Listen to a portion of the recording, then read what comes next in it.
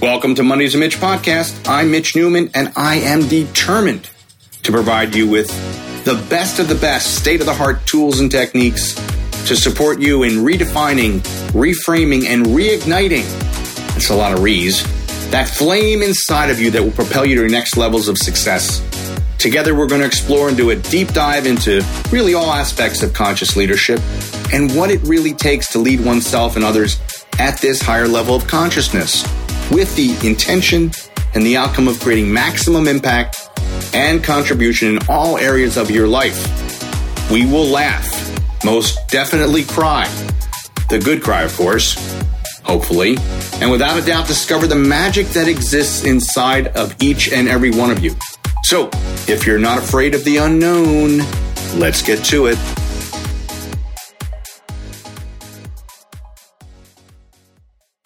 So a barrage of phone calls this week, literally a barrage of phone calls. And there's this reoccurring themes that keep just happening week after week after week after week. So I want to kind of condense it today on my Mondays with Mitch podcast, because I think it is critical and crucial for anyone who is leading themselves, which hopefully is everybody, and then those who are taking that conscious leadership to the next level and then leading other people. Super, super important to understand really what I have found to be the top 3 tools that your inner leader must possess. And I've talked about them at different times on the podcast, but I want to put them all together simply because I find them to be so profound and so distinctive and so necessary for anyone who wants to lead. So first and foremost, I would say the most interesting dynamic that happens to me a lot is people will call me. People will text me, can I talk? Hey, can we talk? Can we hop on a call real quick? I need some support. And it usually comes down to running either a story that's I'm upset because, fill in the blank, or it's a series of stories that all fall under that category of upset. Things that are going on, things that aren't working, things that are disturbing, people who are frustrated, feeling stuck. And I always say the same thing. And I've said it here before, and I'll say it again because it's that important. I always say to somebody when they run that list, I'll say, well, hold on a second. Let me ask you a question. On a scale of 1 to 10, 1 being it absolutely sucks and 10 being it's amazing, where would you rate your self-care? And nobody has ever said more than a 4. Nobody has ever bothered to say more than a 4, which, makes complete sense to me on so many levels, because what I have found out is that people who are not taking care of themselves on the physical, mental, emotional, and spiritual levels. And I don't mean dozens of things on each level. I mean, they're not even actively engaged in a single thing on each of those levels. Tells me that because they're not actively taking care of themselves and exercising self-care, that their mental and emotional state is going to waver. That they're going to become highly susceptible to triggers and to upsets and to lower energy frequency because their own frequency has been lowered. And so they'll pick up on that and they'll start running that. So I'm being generous when I say a 4 because it's usually like a 3. And sometimes people say, well, I'm not doing anything. Well, that would be a 1. So I get people going and say, listen, you've got to be doing one thing on each of those levels every day. You really do. Something physical, whether it's related to your water intake, whether it's related to moving your body, whether it's related to the food that you're putting in your system, something that you're doing that shows reverence and respect for your physical body, that moves you around, gives you the opportunity to take action. Something on the mental level, something that's stimulating your brain, something that's feeding your brain, something uplifting, positive, new information, expanded information, something that that upgrades the content that you put in your brain every day.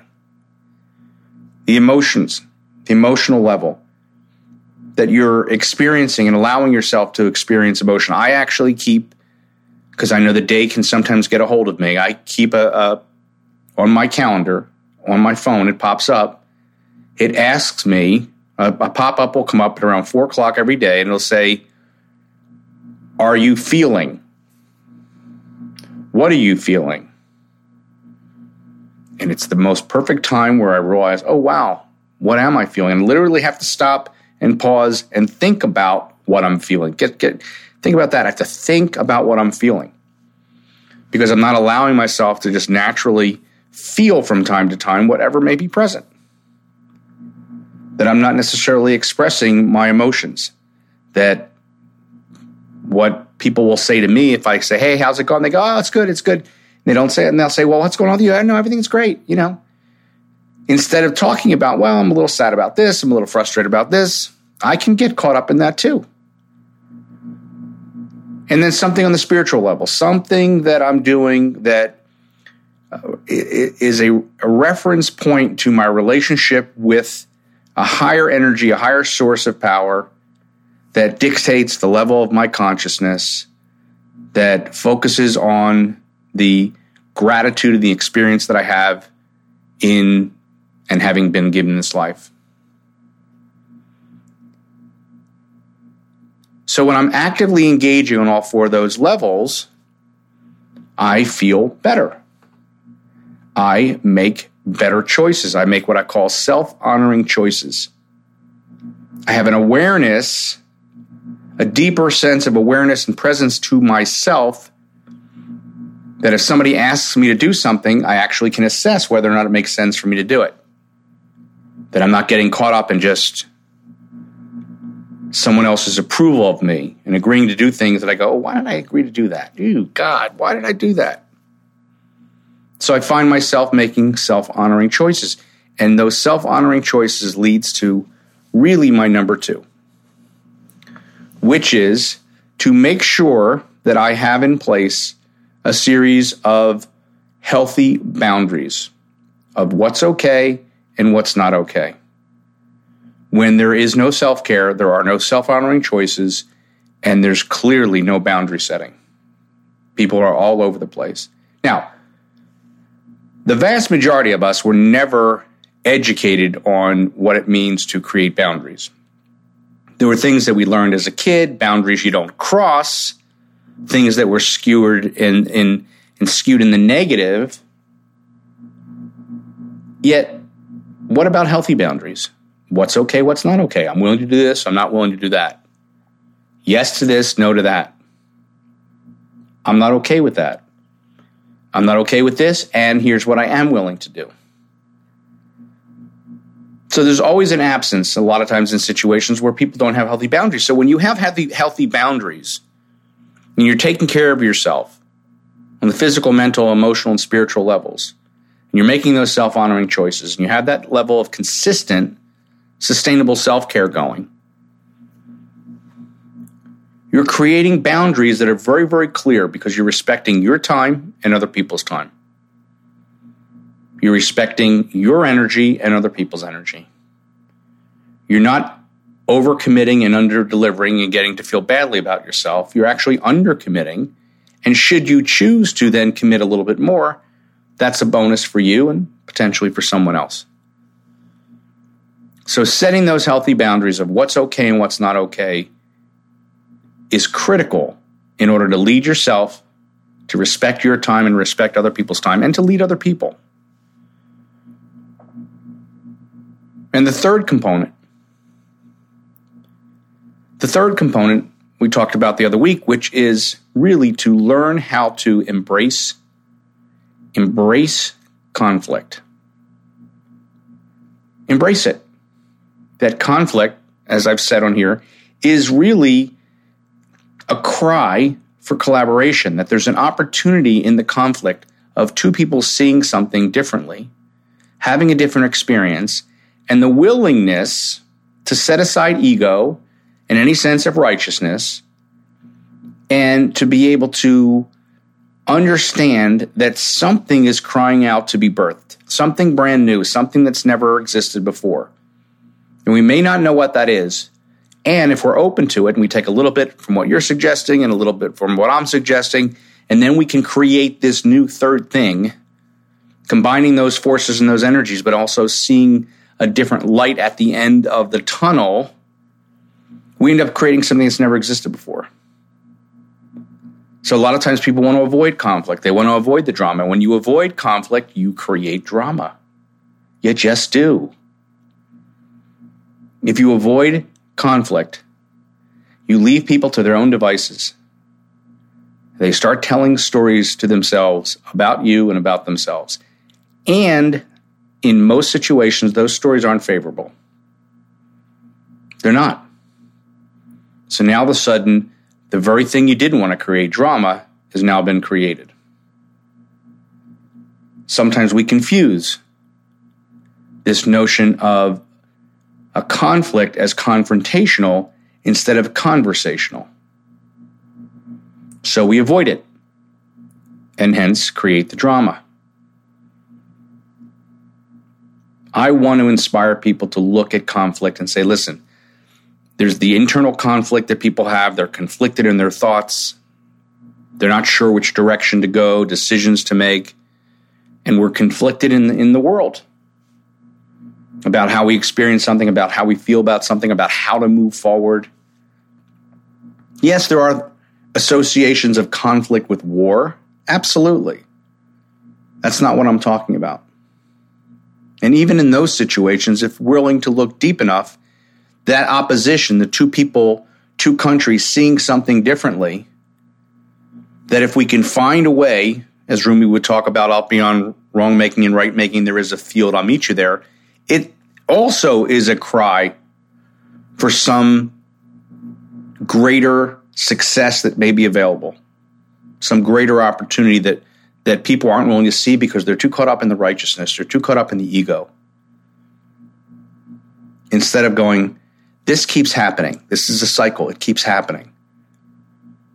The common denominator is my behavior, is my attitude, or my beliefs. Maybe, just maybe, there's something more for me to learn here. There's something more for me to experience here. And that I want to be a part of that learning. So the embracing of conflict and running towards it and addressing it, both internally and externally, leads to something better. So now you have these three components. You have the boundary setting, and you have the self-care component, and you have this embracing conflict and not seeing it as an enemy, but seeing it as an ally. Now all of a sudden, everything is moving at a pace that you can understand, that you can appreciate, that doesn't get away from you. Yes, you're going to have your moments. We all do. There will be moments that'll slip and you'll slip, and it's okay. That's part of the human experience.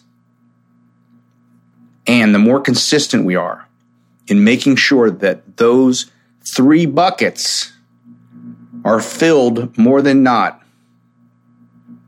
the greater the likelihood we get to make a residual impact, whether it's within our families and our communities, within our country, within our businesses, wherever that may be, within all of our relationships.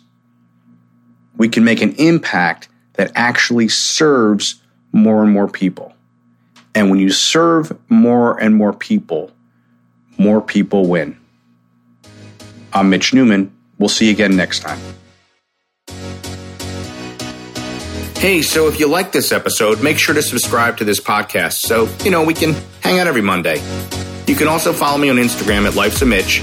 And if you feel so inspired, make sure to tag me in your stories. I really appreciate hearing from people who are listening in. So if you have any ideas, any feedback, any questions, don't be shy. Please send them along. Who knows? Something you share or suggest may spark a future episode. So until next week, remember, life's a Mitch, and then you thrive.